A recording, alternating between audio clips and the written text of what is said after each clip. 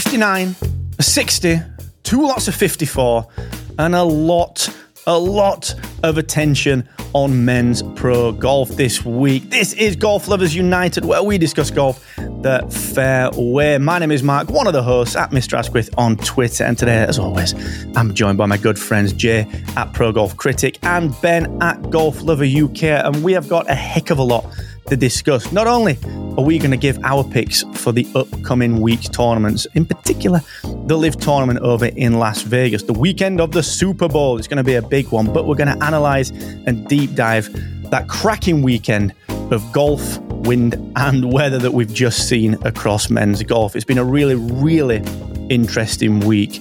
Of course, if you've been asleep, it was the season opener on LIV Golf, Mayakoba. We also had the AT&T at Pebble Beach, and an honourable shout out to the Bahrain Championship on the DP World Tour, which featured a really endearing win for someone that I think we all wanted to see back in the winner's circle. So we're going to dive deep into that in just a few minutes. Before we do that, a quick shout out to all of our supporters. It's really nice to see people supporting Golf Lovers United. It's really nice to see people joining the fan zone. And we need to give a big shout out to Tony Gentile, who joins us as a fan over at glugc.com/support. The fan zone is open to everyone, and you can get involved, like I said, at glugc.com/support. You can tell your friends.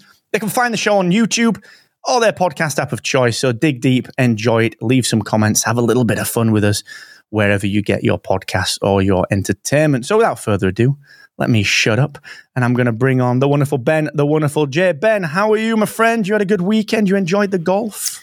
Yeah, I did enjoy the golf, and a happy birthday to Tony Gentile. It won't be when he's listening to this, but I believe his birthday is today because I was chatting to him on Messenger on Instagram. So happy birthday to Tony. I'm going to guess Tony is a youthful 16. He's not, but he might like that. He would probably, I think we all like that. We're all very useful. I'm sure he's very youthful indeed. But yeah, thank you so much, Tony. Thank you for joining us. It means a heck of a lot. And Jay, how are you, my friend? You doing all right? Yeah, everything's good. Definitely dealing with a little bit of bad weather here in the Bay Area that definitely impacted Pebble Beach. We saw there was a lot of PGA pros that were making some bad weatherman content over there in the Monterey Peninsula when they couldn't play on Sunday. But yeah, navigating things pretty well. Everything going well though. No complaints.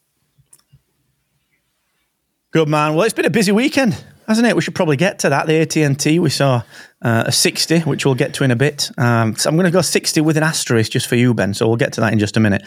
And we saw Ludwig Åberg. I need to get that pronunciation right. He was starting to make a bit of a move. So a little bit of bone of contention there. Had it gone to Sunday, would Wyndham Clark have been able to protect his legacy even further by coming second? Who knows? We'll get to that in just a second. But also the LIV season opener, where we saw a victory from Legion 13, which was actually, it was fantastic to see. Really enjoyed that. A lot to dig into there, and a fantastic win in an atmospheric playoff, of course, between Joaquin Niemann and the wonderful Sergio Garcia. So a heck of a lot to dig into on this one. But let's just spend a couple of minutes before we get to that. I just want to give a bit of a shout out to the DP World Tour. It gets a bit of a, it's like the awkward stepchild at the minute, isn't it? No one's really talking about it. But I watched it on Sunday. Stridham, there was Dylan Fratelli, a few people in contention on a course that Monty had designed in the middle of a desert, 10, 15 years ago. It was actually quite compelling golf. I don't know if you watched any, Ben J. I know you didn't spend much time with it, but Ben, did you spend much time with the DP World Tour this weekend? I watched highlights, but one thing on the DP World Tour I'd love to talk about, just as a quick one, is that Marcel Siem, the German guy, I think a lot of people don't realise quite how old he is. Like, he has been around so long. He's late 40s. Yet another, I'm looking now, is 20. I thought he finished 22nd, but I'm wrong. He's 23rd.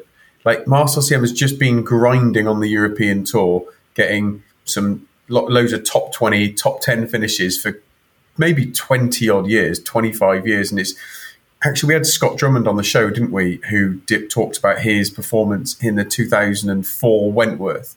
Well, Marcel Siem played in that event. So, like, Marcel Siem's been on tour for a long time. And just, I think sometimes you do forget there are some absolute, journeyman's the wrong word, because journeyman implies that you haven't been great and you've moved around a bit. what would you call it? He's just been a stalwart of the tour, isn't he? I think sometimes some of these players get overlooked. And I quite like him. He's a bit different. He's got the long flowing locks, and he's sort of languid the way he walks up to the ball. Yeah, I did watch it. There is a young guy, I can't remember his name though. The one thing the DP World Tour did annoy me this week is there's a young lad who won his card and still hasn't had a start. He's had to play 4 or 5 events on the Challenge Tour, so he still hasn't had a start despite winning his card. And I don't understand how that was happening. And I looked into it. I'm not going to get too political, but the reason he's not been getting into it and he missed out by 3 spaces this time is because of the 5 players that have been parachuted in from the PGA Tour that lost their card. So, there were 5 players that got parachuted in from the PGA Tour onto the European Tour. That way, you've got one bloke who's qualified and isn't getting a spot because people who've been kicked off another tour are taking it. That, to me, feels really wrong. It's not a dig at the PGA Tour. That isn't at all. I'm just saying that's actually the PGA, the DP World Tour. You've got a young man who's earned his card. He's done what you wanted him to do. He's gone through Q School and earned it and not got a place. Oh, it doesn't sit right with me. No, I get that. It's a funny situation. Like I grew up, obviously being over here in England, grew up watching the what was the European Tour back then, and it I know this feels a bit cliche, but it always felt a lot stronger then. When you had Westwood coming through, you had Poulter coming through, Rosie was coming through, but then you also had people like Monty still playing the tail end of Seve. Obviously, Bernard Langer was a massive stalwart on there, and it just it's wild because it almost felt more global back then than it does now, and it's sort of, like you said, it's sort of weird to see. Like, I never really considered the European Tour to be a weaker tour back in the day. It may well have been, and I may just not have had the information, the data, or the opinion to see that. But it always felt that Monty and Langer could go toe to toe with, whoever, Duval and whoever else in that generation. And it is just increasingly starting to look like it's just a shame, isn't it? It's just looking like there's not much care and attention. Jay, I know you've got some thoughts on where that tour sits, but yeah, I don't know. Have I got that wrong? Is that like rose tinted glasses from like the 90s or what?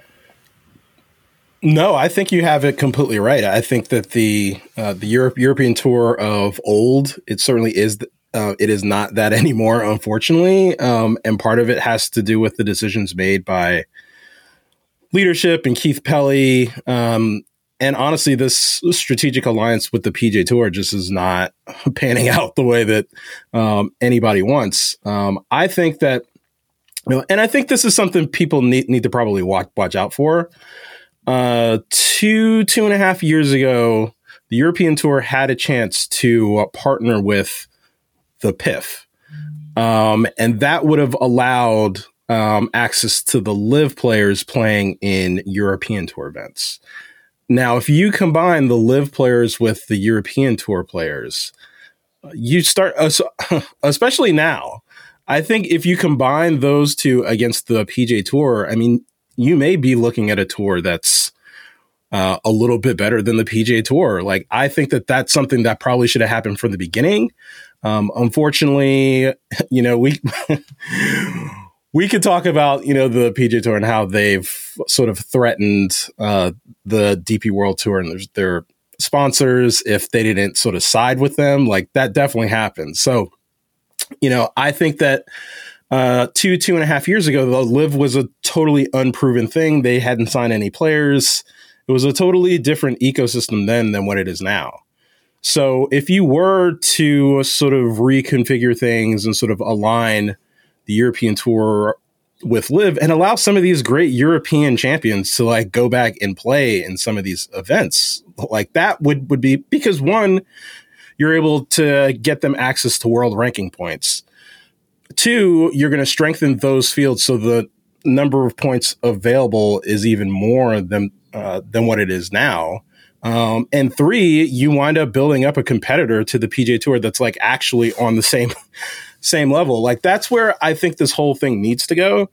And I think that may be a world that we're living in the not too distant future. Like, I think this whole deal with the merger now is very, very tenuous. I think that's probably the most likely outcome of all this. There isn't necessarily going to be a deal between the PGA Tour and PIF.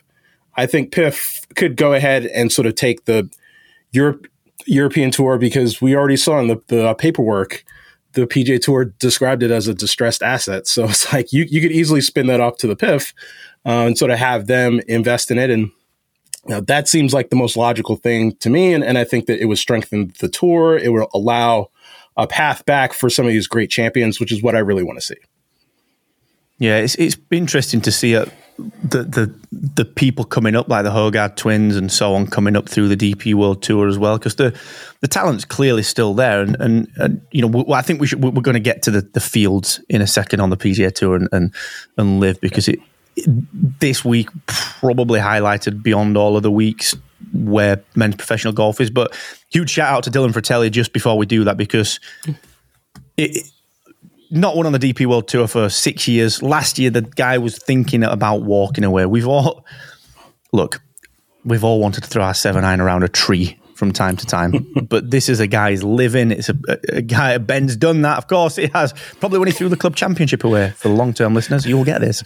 The emotions are rife. They're huge, but this is someone's career. It's someone's livelihood. So massive props on that one to Dylan Fratelli. Now, we got to get to the fields then. One second. We've got to get to the fields. Jump in, Ben. I want to put that name on that guy. So it's 18-year-old Englishman Josh Berry became the second youngest ever player to gain a DP World Tour card behind Rory McIlroy. And he hadn't had a chance to play yet because of the reasons we said. However, the good news is he has got his first start and he will be playing Qatar this weekend. So great to see he's got it. But a question should be asked, is 6 events in, should he probably have been able to play this far, having won his card? I'd have thought so, but hey, he's in now and he's going to get a chance. Hopefully, he will take the most of that chance. He's 18 years old, and hopefully, he's got a great career ahead of him. It was just a point, just to say that didn't quite seem right to me. Go get your card, get it, and then get a start. Felt a bit weird. Yeah, it's interesting because it's the elation followed by the deflation must be challenging. So we'll see how he gets on in Qatar. And what's something to keep an eye on in terms of a concept that, how often does that happen? Does it happen year on year? That's actually quite interesting, mate.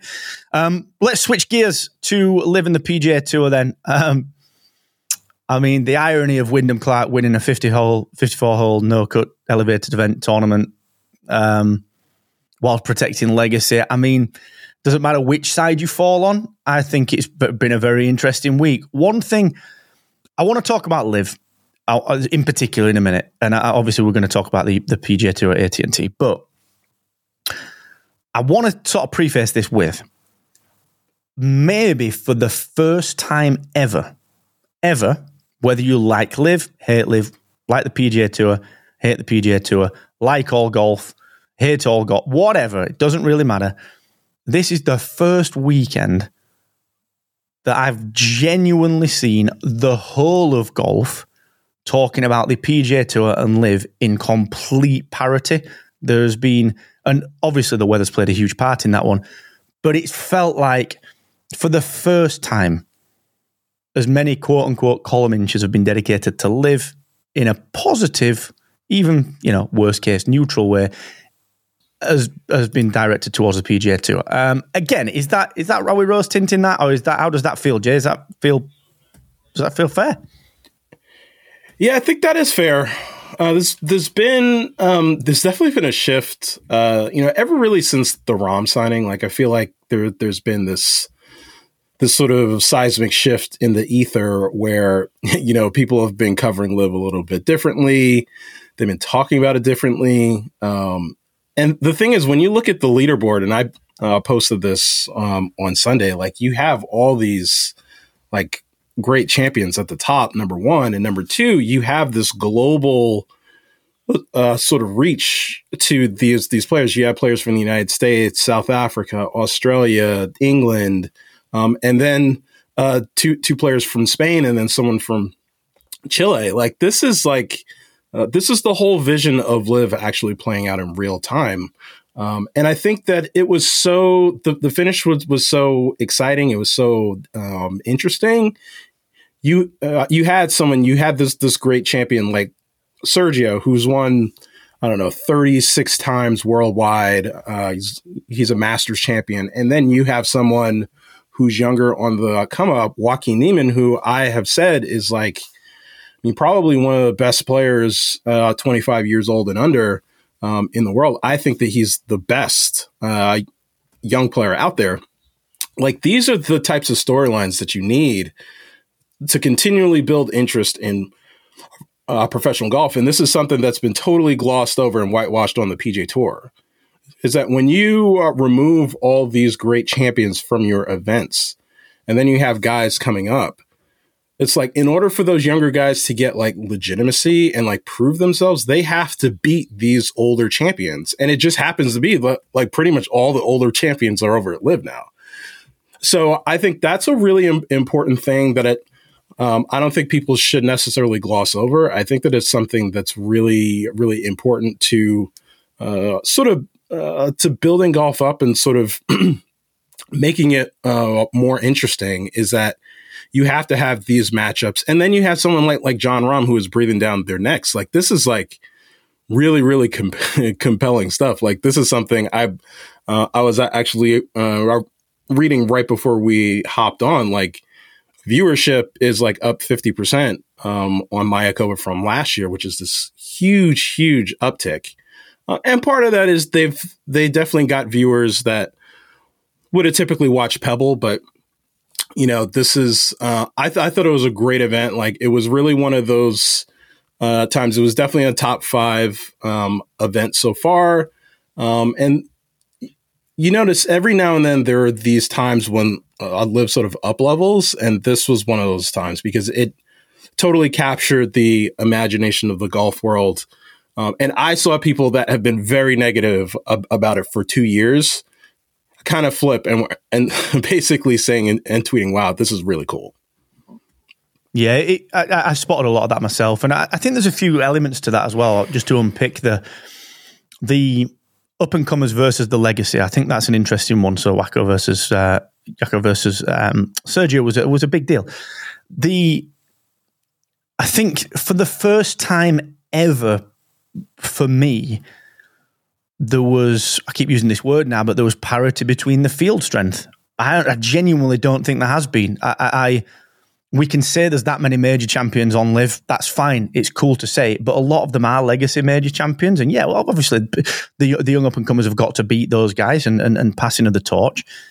But for the first time, when I personally looked at both fields, and some friends of mine that have been, on the fence when it comes to LIV, for the first time, there has been no denying that the modernity of the field and the mixture of legacy within the field felt reasonably similar. And I think the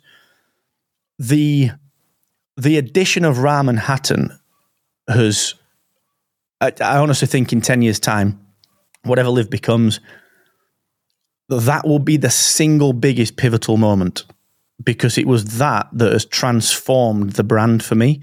And they did a few things around it for me. They did a few things around the broadcast. I thought the broadcast was far better than last year. Still a little sketchy in places. The pylon was a little bit out of order against the commentary, and like whoever's placing the microphones, sometimes the music's loud, sometimes it's soft, and I can hear the cup rattle when the ball goes in. Like little details that it's all just through practice. That is not hearing the cup. That is an imported noise. And the two things that I've said that LIV need to do is they need to get rid of that import. Look, we know I like LIV. It's not a surprise to anyone. Sounds rubbish. But that imported noise when the ball goes in the cup needs to disappear. It's got to go. It's funny. I like it. I didn't think it was imported though. I thought they actually had microphones in them. No, it's in the cup. I did. I thought it was legit. Sure about that? I can tell you it's imported because twice during the broadcast, you heard the noise randomly as they're walking down the fairway, and it is the exact same noise.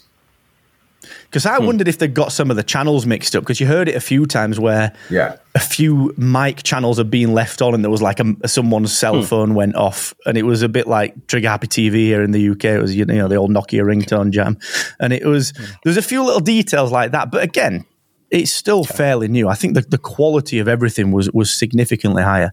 Let's talk about that field strength, because we had obviously. Let's think about it this way, okay? It felt like there was a lot of parity. between the PGA Tour this week in terms of field, regardless of the results, and Live. All right, that's the first thing to note. But then if you look at some of the stories that came out of it, all right, we had Wyndham Clark, who won with a 60, 54 holes. But he then had, let's just say the next two, Oberg and Pavon. Pavon won last week, and Oberg's breathing down his neck. Frankly, I think he would have pipped in because he was on a bit of a tear. And then you had Jakob, you had Sergio, but the big stories were people like Surratt, Vincent.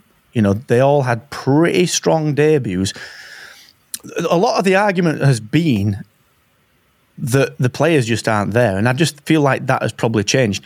How important, for Jay, I think this would be an interesting one for you, those storylines around like people like Caleb Surratt, okay? He four-putted, and instead of going to pieces like I would, he absolutely blitzed it. All right. How important is that when you have similar stories like Dunlap and Oberg on the PGA Tour? The argument of strength of upcoming talent, again, that doesn't necessarily seem to be there anymore. Again, there's a bit of parity. Yeah, it's true. I think the diversity of talent is something at Liv that they've really done a good job of up-leveling from last season to this season. I think the depth of field, we always talk about raising the floor of Liv, and I think it was an addition by subtraction in some ways too. Like some of the guys like Siwon Kim, unfortunately, I hate picking on him, but it is what it is.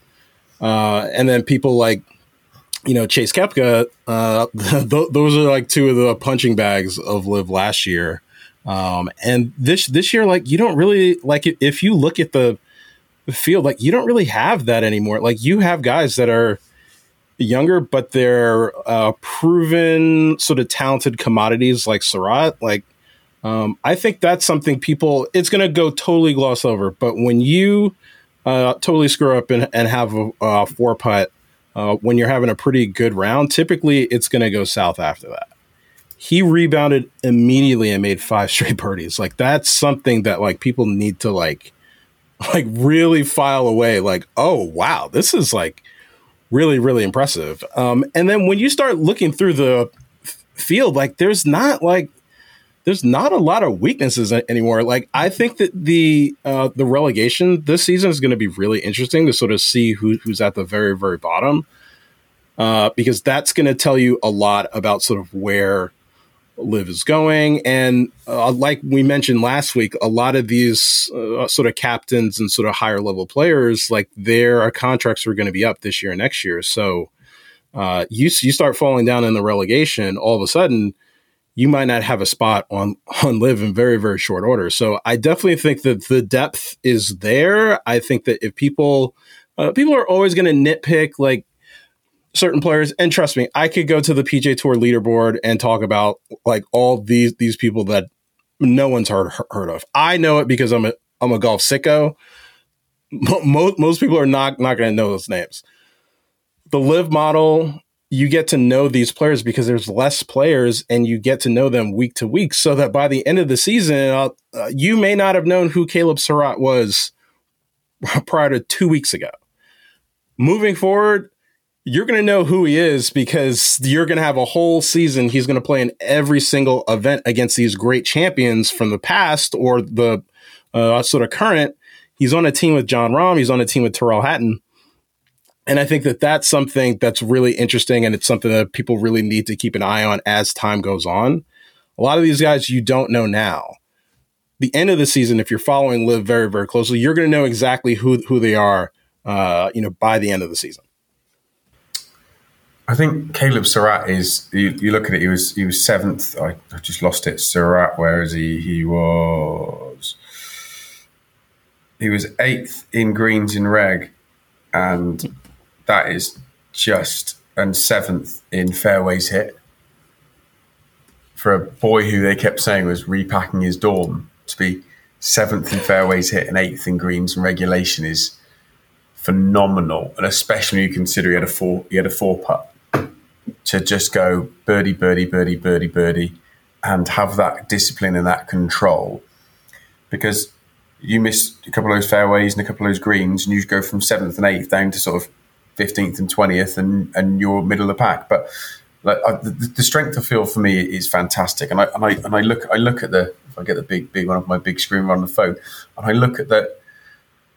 I just look down that list, and again, at least comparing it to PGA Tour, fantastic. The PGA Tour had a fantastic card as well. You look at Clark, Aberg, Scheffler, Thomas, Day, Burns, Rose, Cantlay, Keegan Bradley, Morikawa in their top 14, and they're all big names. Niemann, Garcia, Rahm, Burmeister, Johnson, Koepka, Hatton, Oosthuizen, Cam Smith, Paul Casey, Taylor Gooch. Like, it's just those that you could put that one 114 against the other 14. It'd be a fantastic event where you'd probably have to do a coin flip, and that's testament to the characters and the players they brought on. And I think that what for me is so encouraging is that there are so many people saying positive things this time about Liv that they weren't before, and it does feel like a lot of the maybe the fence sitters have gone, do you know what? It isn't as bad as people made out.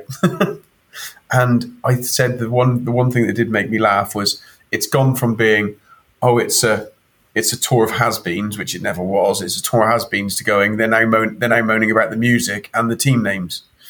And I get team names are always funny, but like who would have thought Miami Dolphins when it first came out was a great team name?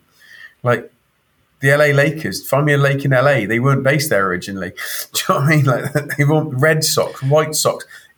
It's all moved around, and names don't necessarily work straight away. I think that is something that will come with time and recognition and just repetition of it being in existence. But look, the PGA Tour had a great level of player.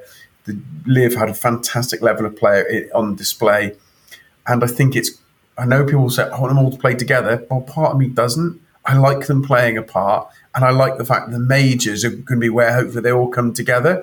And if any point ever gets done, a PGA Tour versus a Liv Tour competition, a Ryder Cup style event, I don't mind a little bit of people being on one side and the other. Let's get them together and let's let them compete against each other 4 or 5 times a year.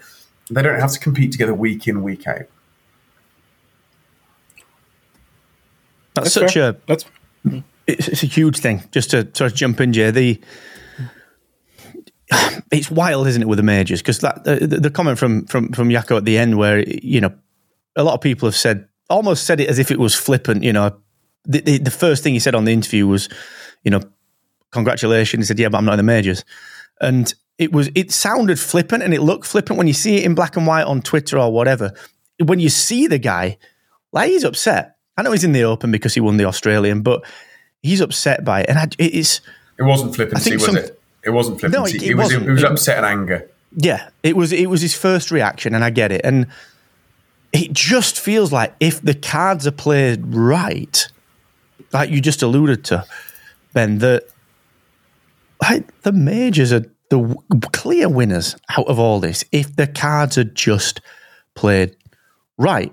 And because all the ratings go up, everything just raises if the majors are the only places that these guys are playing together. And it just seems wild, Jay, that we can't seem to get to that,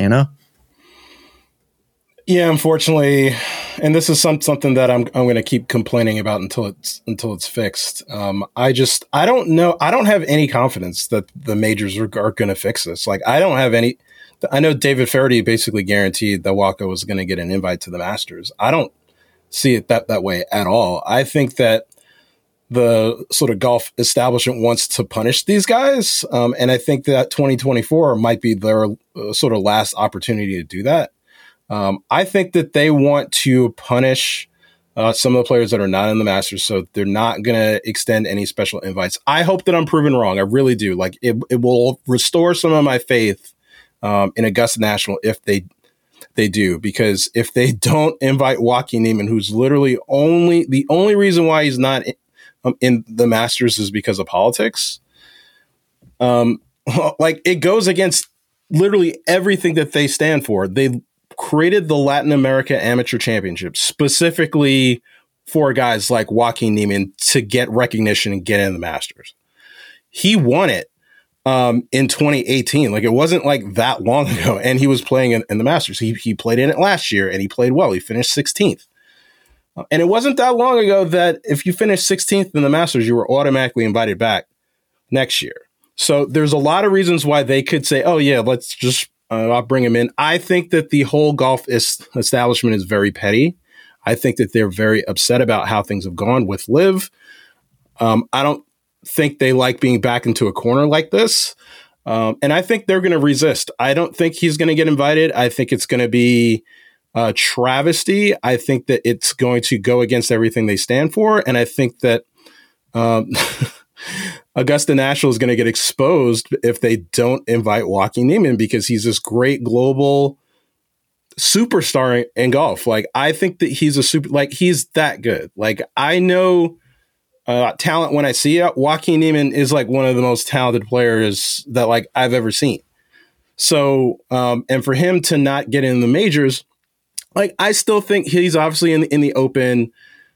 He's so good. Like, I'm pretty sure he's going to wind up qualifying for the U.S. Open too. And I think his ranking should be maintained so that the PGA Championship, he should still be in the top 100. I think it might be a little bit dicey, but so I think he'll be in 3 of them. But the Masters is a closed invite, unfortunately. The only way he's going to get in, because he's not going to have enough world ranking points to get in the top 50. For a variety of reasons. And it's really frustrating to me because the majors are supposed to be where the best players are all coming together. And if you start getting to the point where you don't have all the best players, people are going to start questioning, like, oh man, like, you're missing like all these guys. Like, you're missing 1 now, maybe next year you're missing 5, maybe the year after that you're missing 10, 15. Like, all of a sudden you start getting to the point where it's like, wait a minute, like, is this really a major? And that seems crazy right now. I get it. The Masters is like one of the top, golf tournaments. It's probably the top golf tournament in the world. Everybody watches it. It's the highest rated one. I get it. Looking into the future, though, part of the reason why it is what it is because it's always had the best field. And if it starts getting to the point where, like in 2 years, Bryson DeChambeau is not automatically qualified for the Masters. So, and there's a lot of other guys at Liv that are like that too. Bryson's probably going to have to win this year to make sure he gets in forever. But that's the thing that's really frustrating to me. I don't know how this is going to play out. I'm hopeful, fingers crossed, that we get some sort of resolution to get these guys access to the major so that we don't have to haggle over this. Except I think for 2024, they're going to do everything that they can to keep Waco out.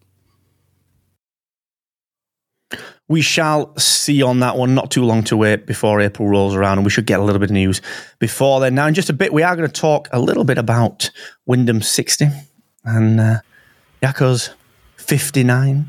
We're going to dive deep on those two. Plus, I think there was a bit of a pivotal broadcast moment for Liv that got some people interested. But before we do that, remember, you can get over to glugc.com/support and join our fan zone anytime. You're going to get some early access to meetups. You're going to get some early access to content as we roll more and more out. But also, you get to get involved and say that you are a part, indeed, of Golf Lovers United. Now, Ben, you got some thoughts. Wyndham Clark has shot a historic 60 over at Pebble Beach. But you asterisked, mate. What's going on? What's the asterisk?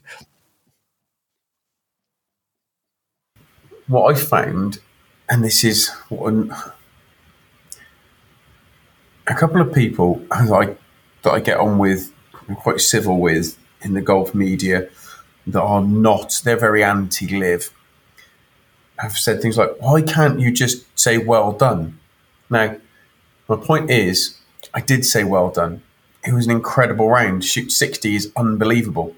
But those same people were the very first people that when Bryson got his 58 went, it was lift, clean and place. That 58 doesn't count. It was lift, clean and place. It was lift, clean and place. Bryson's 58 doesn't count.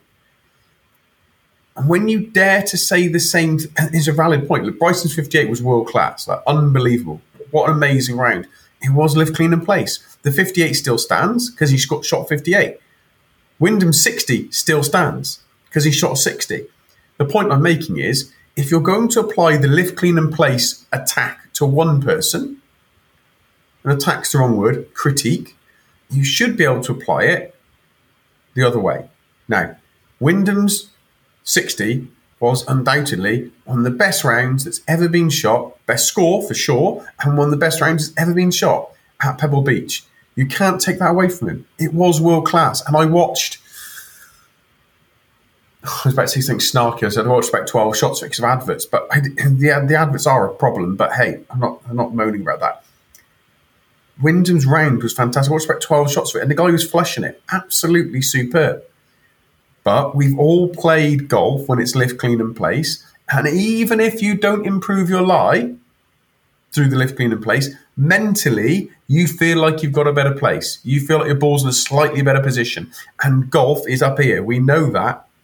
My point isn't that it's not a great round. And it's not that it isn't the best shot score ever at Pebble Beach, which it is. My point is, should we be saying to ourselves, fairly, is a 60 with lift, clean and place as true as 60 as a 60 playing it as it lies? That's all I'm saying. And I would never have said that if the comments hadn't been made about Bryson's 58. It was a bit defensive of me, for sure. But I feel like many of us have been riding into battle for some of these people at times because of the unfair criticism. And I think it's a perfect example of criticising it on one side and not levelling the same criticism or being cross that criticism is being given away. That's all it is, Mark. And yeah, fantastic round, best score ever there. He flushed it round there. Would he have shot a 60 without lift, clean and place? Quite possibly. Who knows? I tend to think a lift, clean and place is probably worth 1.5 to 2 strokes. Anecdotal, made up in my own mind, but I know that for me, if I get a chance to lift, clean and place, I always joke, my favourite time of year is March the 28th to March the 30th, when the fairways have started to dry out a bit, but I still get a bit of lift, clean and place under winter rules. So I'm getting the best of both worlds. Or when it goes into October, and of course has a strict October to end of March, lovely stuff. I've still got some firm fairways and I can pick clean and place. And I say it as a joke. That's all I'm thinking. It's not that it wasn't a great round. It was one of the greatest rounds we've ever seen. It was superb. He deserves all the praise. But a 60 with lift, clean and place isn't the same to me as a 60 without.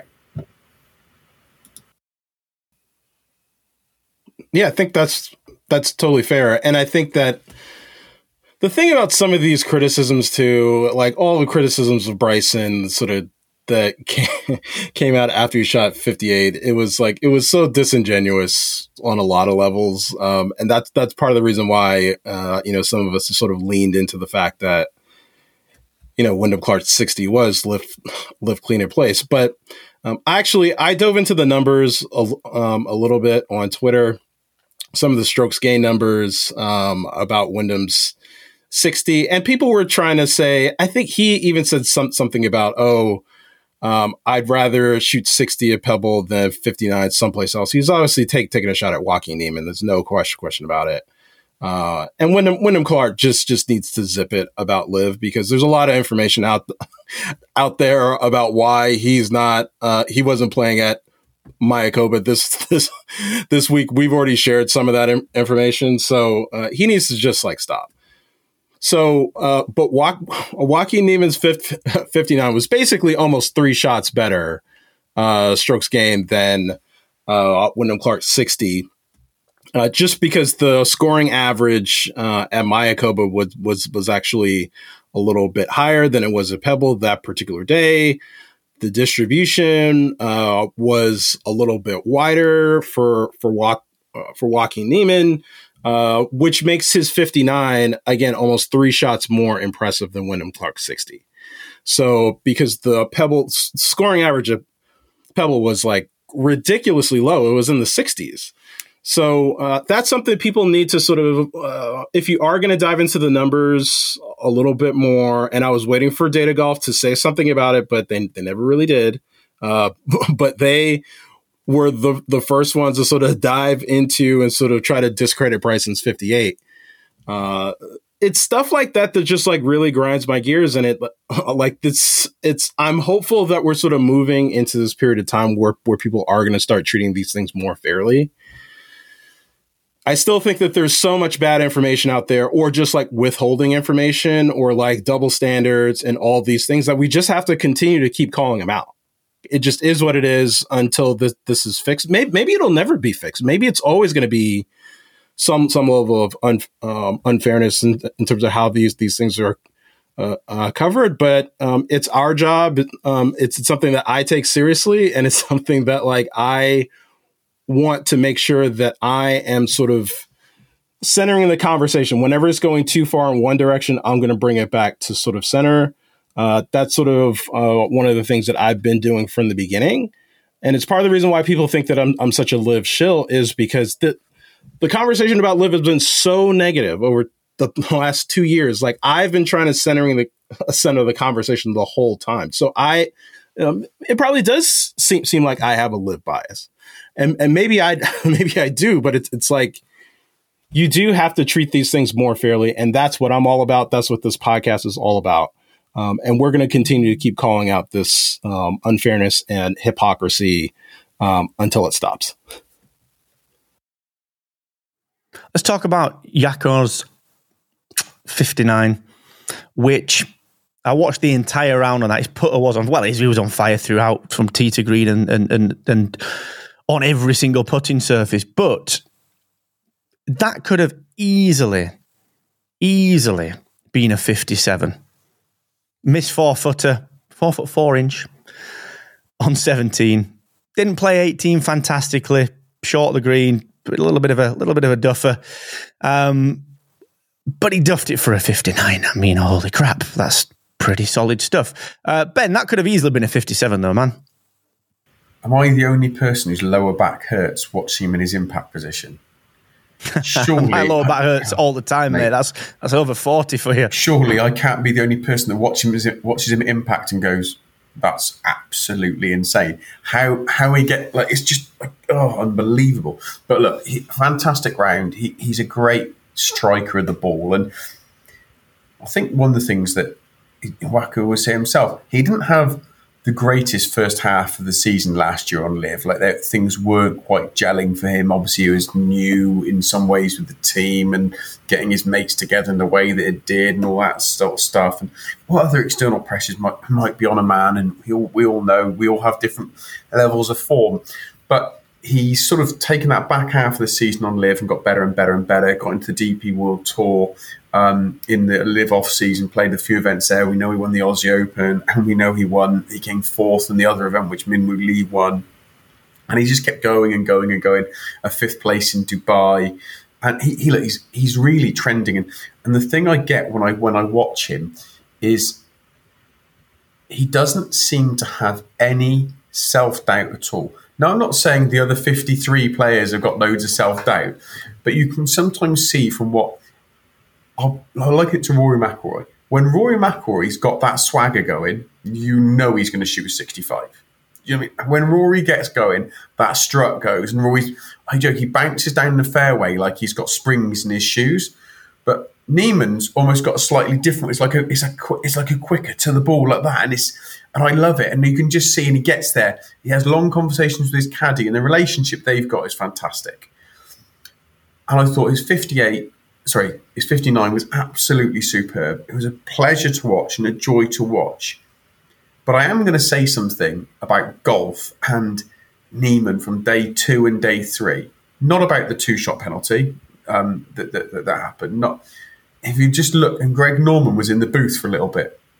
And Greg Norman said something, and we've all been there. He said, today, because what did Niemann get on round 2? He was 1 over. And Greg Norman said, sometimes when you play golf, for some reason you can't explain, you're always between a club.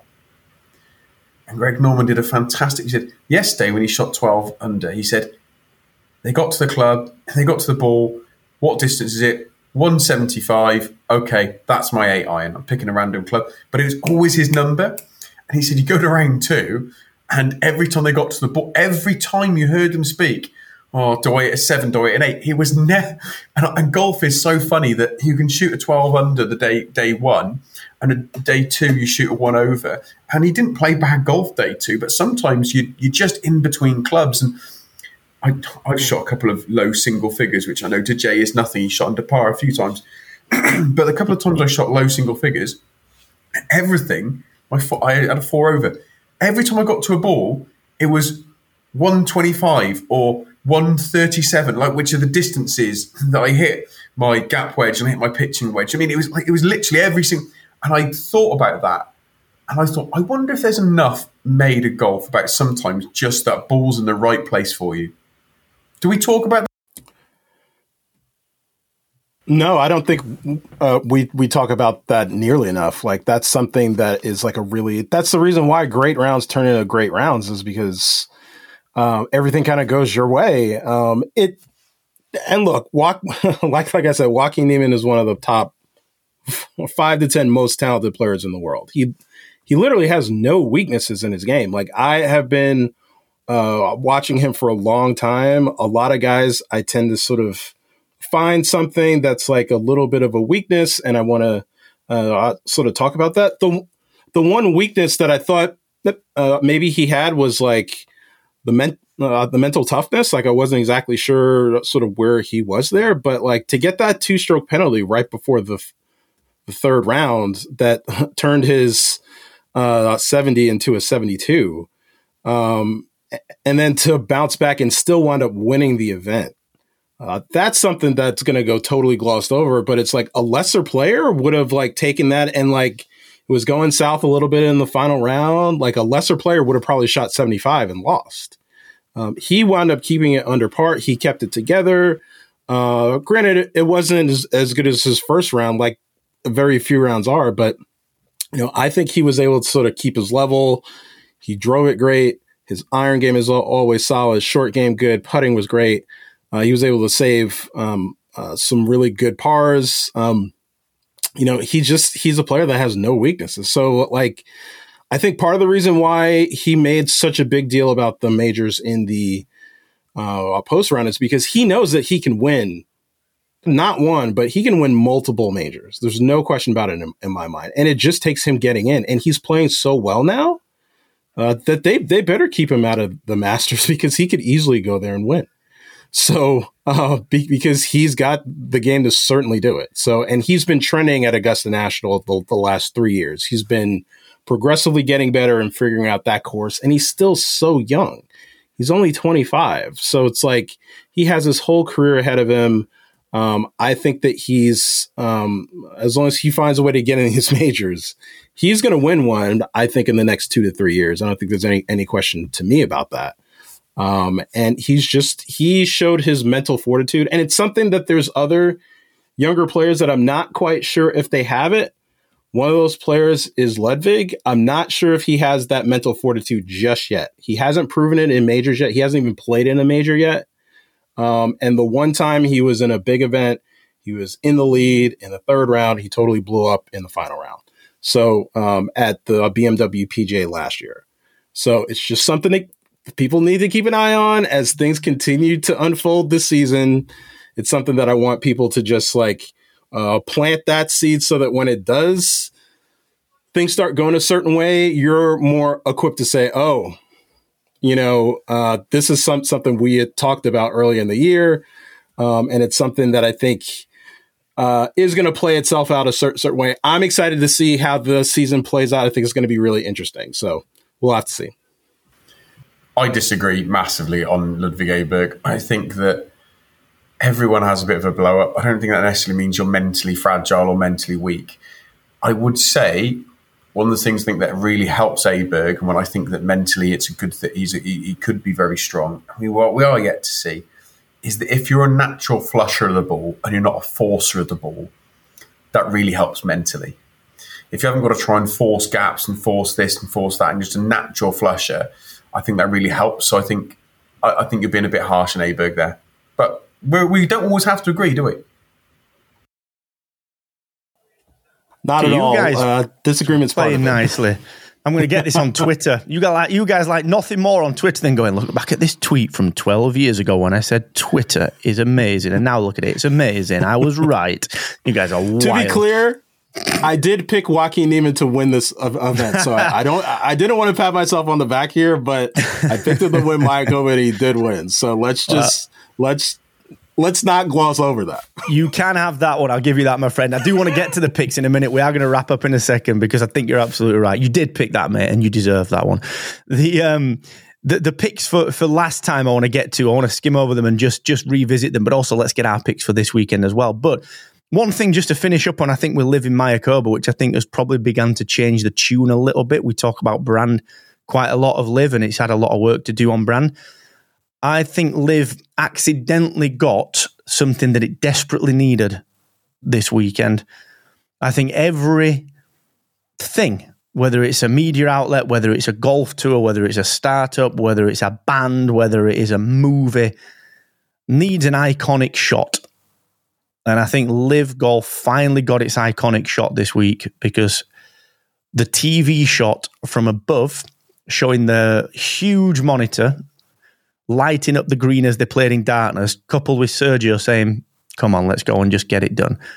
That they desperately needed that iconic shot, and I think they managed to get it. So yeah, huge props on that one. I thought it looked fantastic. Now let's get some picks. Ben, very quick recap. I wasn't around. I had tonsillitis. Who did you guys and Achille have for Mayakoba? So the only way to make this work, right, is that we'll do our picks over the season. Whoever gets the lowest score wins. Because obviously if you pick Bryson, which Jay did, and he finished 25th for his third place, that's 25. So what we'll do is you have 3 picks, and whoever's got the lowest score of the season, and Mark, standing in for you last week was Achille, and he's done you some favours. You're off to a flyer. So both Achille and Jay picked Niemann to win. Achille had Cam Smith and DJ finished 8th and 5th respectively. Then Jay, despite picking the winner, is in last place because he picked P. Reed, who came 17th, and Bryson, who came 25th. And while I didn't get a winner, I had Burmeister at 4th, Abe at 20th, and John Rahm at 3rd. My fireball pick came 6th.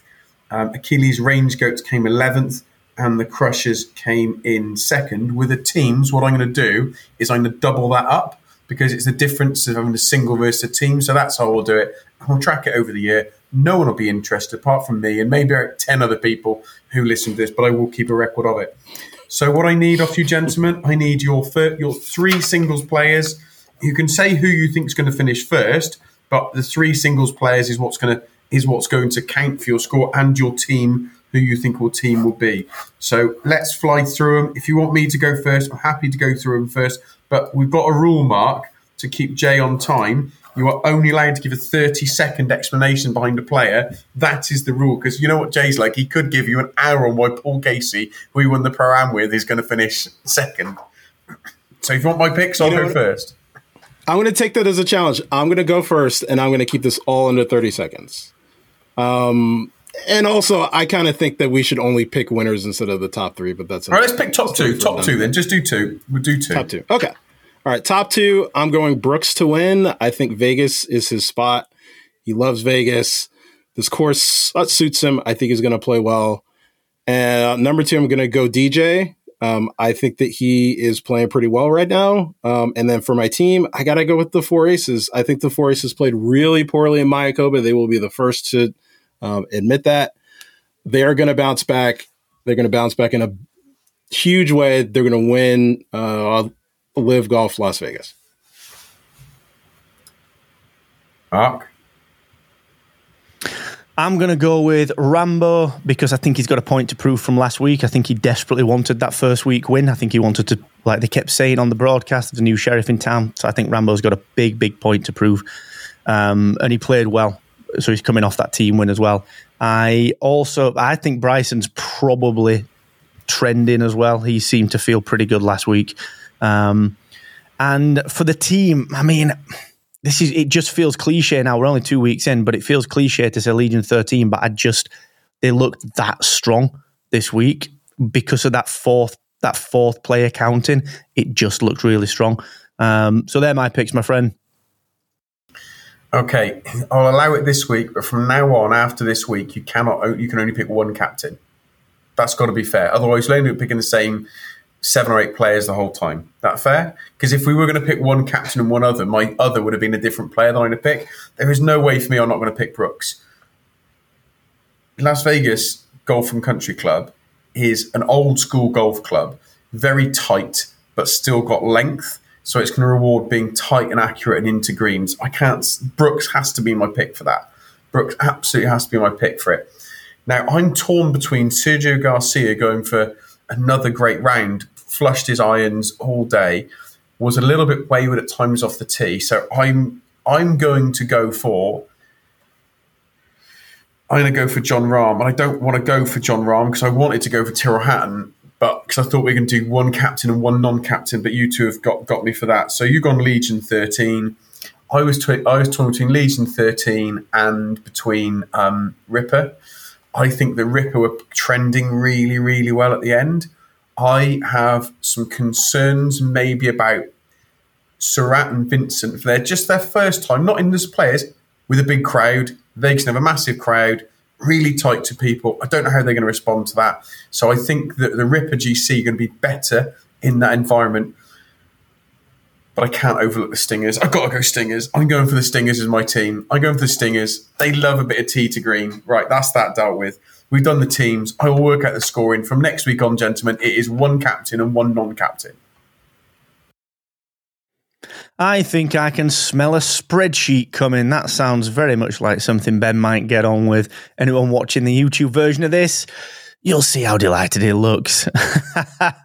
Hey, listen, thank you for joining us for episode 22 of Golf Lovers United. What a fascinating time it has been over the last week and will continue to be into next week, of course, with, well, Live Golf Las Vegas, which has built its own party hall to compete with the PGA Tour over in Phoenix at the Waste Management. So we will see what comes. We will be back next week with more of the same. If you enjoyed this, let us know over on Twitter at GLU Golf Club. You can listen at glugc.com. You can watch us over on YouTube, or you can tell your friends they can tune in their podcast app of choice. And if you want to get involved in the fan zone, just like our good friend Tony Gentile, once again, happy birthday, Tony. You can do so at glugc.com/support. Ben, we'll see you next week, sir. Thank you very much. And I am probably 4 to 5 hours away from having completed the putting together our first event in the UK. So I'll have all the information on that. And I'm trying to make the date work for when Jay's going to be in the UK and Achille from Drunk by the Turn so they can join us on our golf day. Get yourself a spreadsheet. That'll sort it out and it will be a great day. And if you do turn up at the event, you can bring your own spreadsheet. So look out for that one.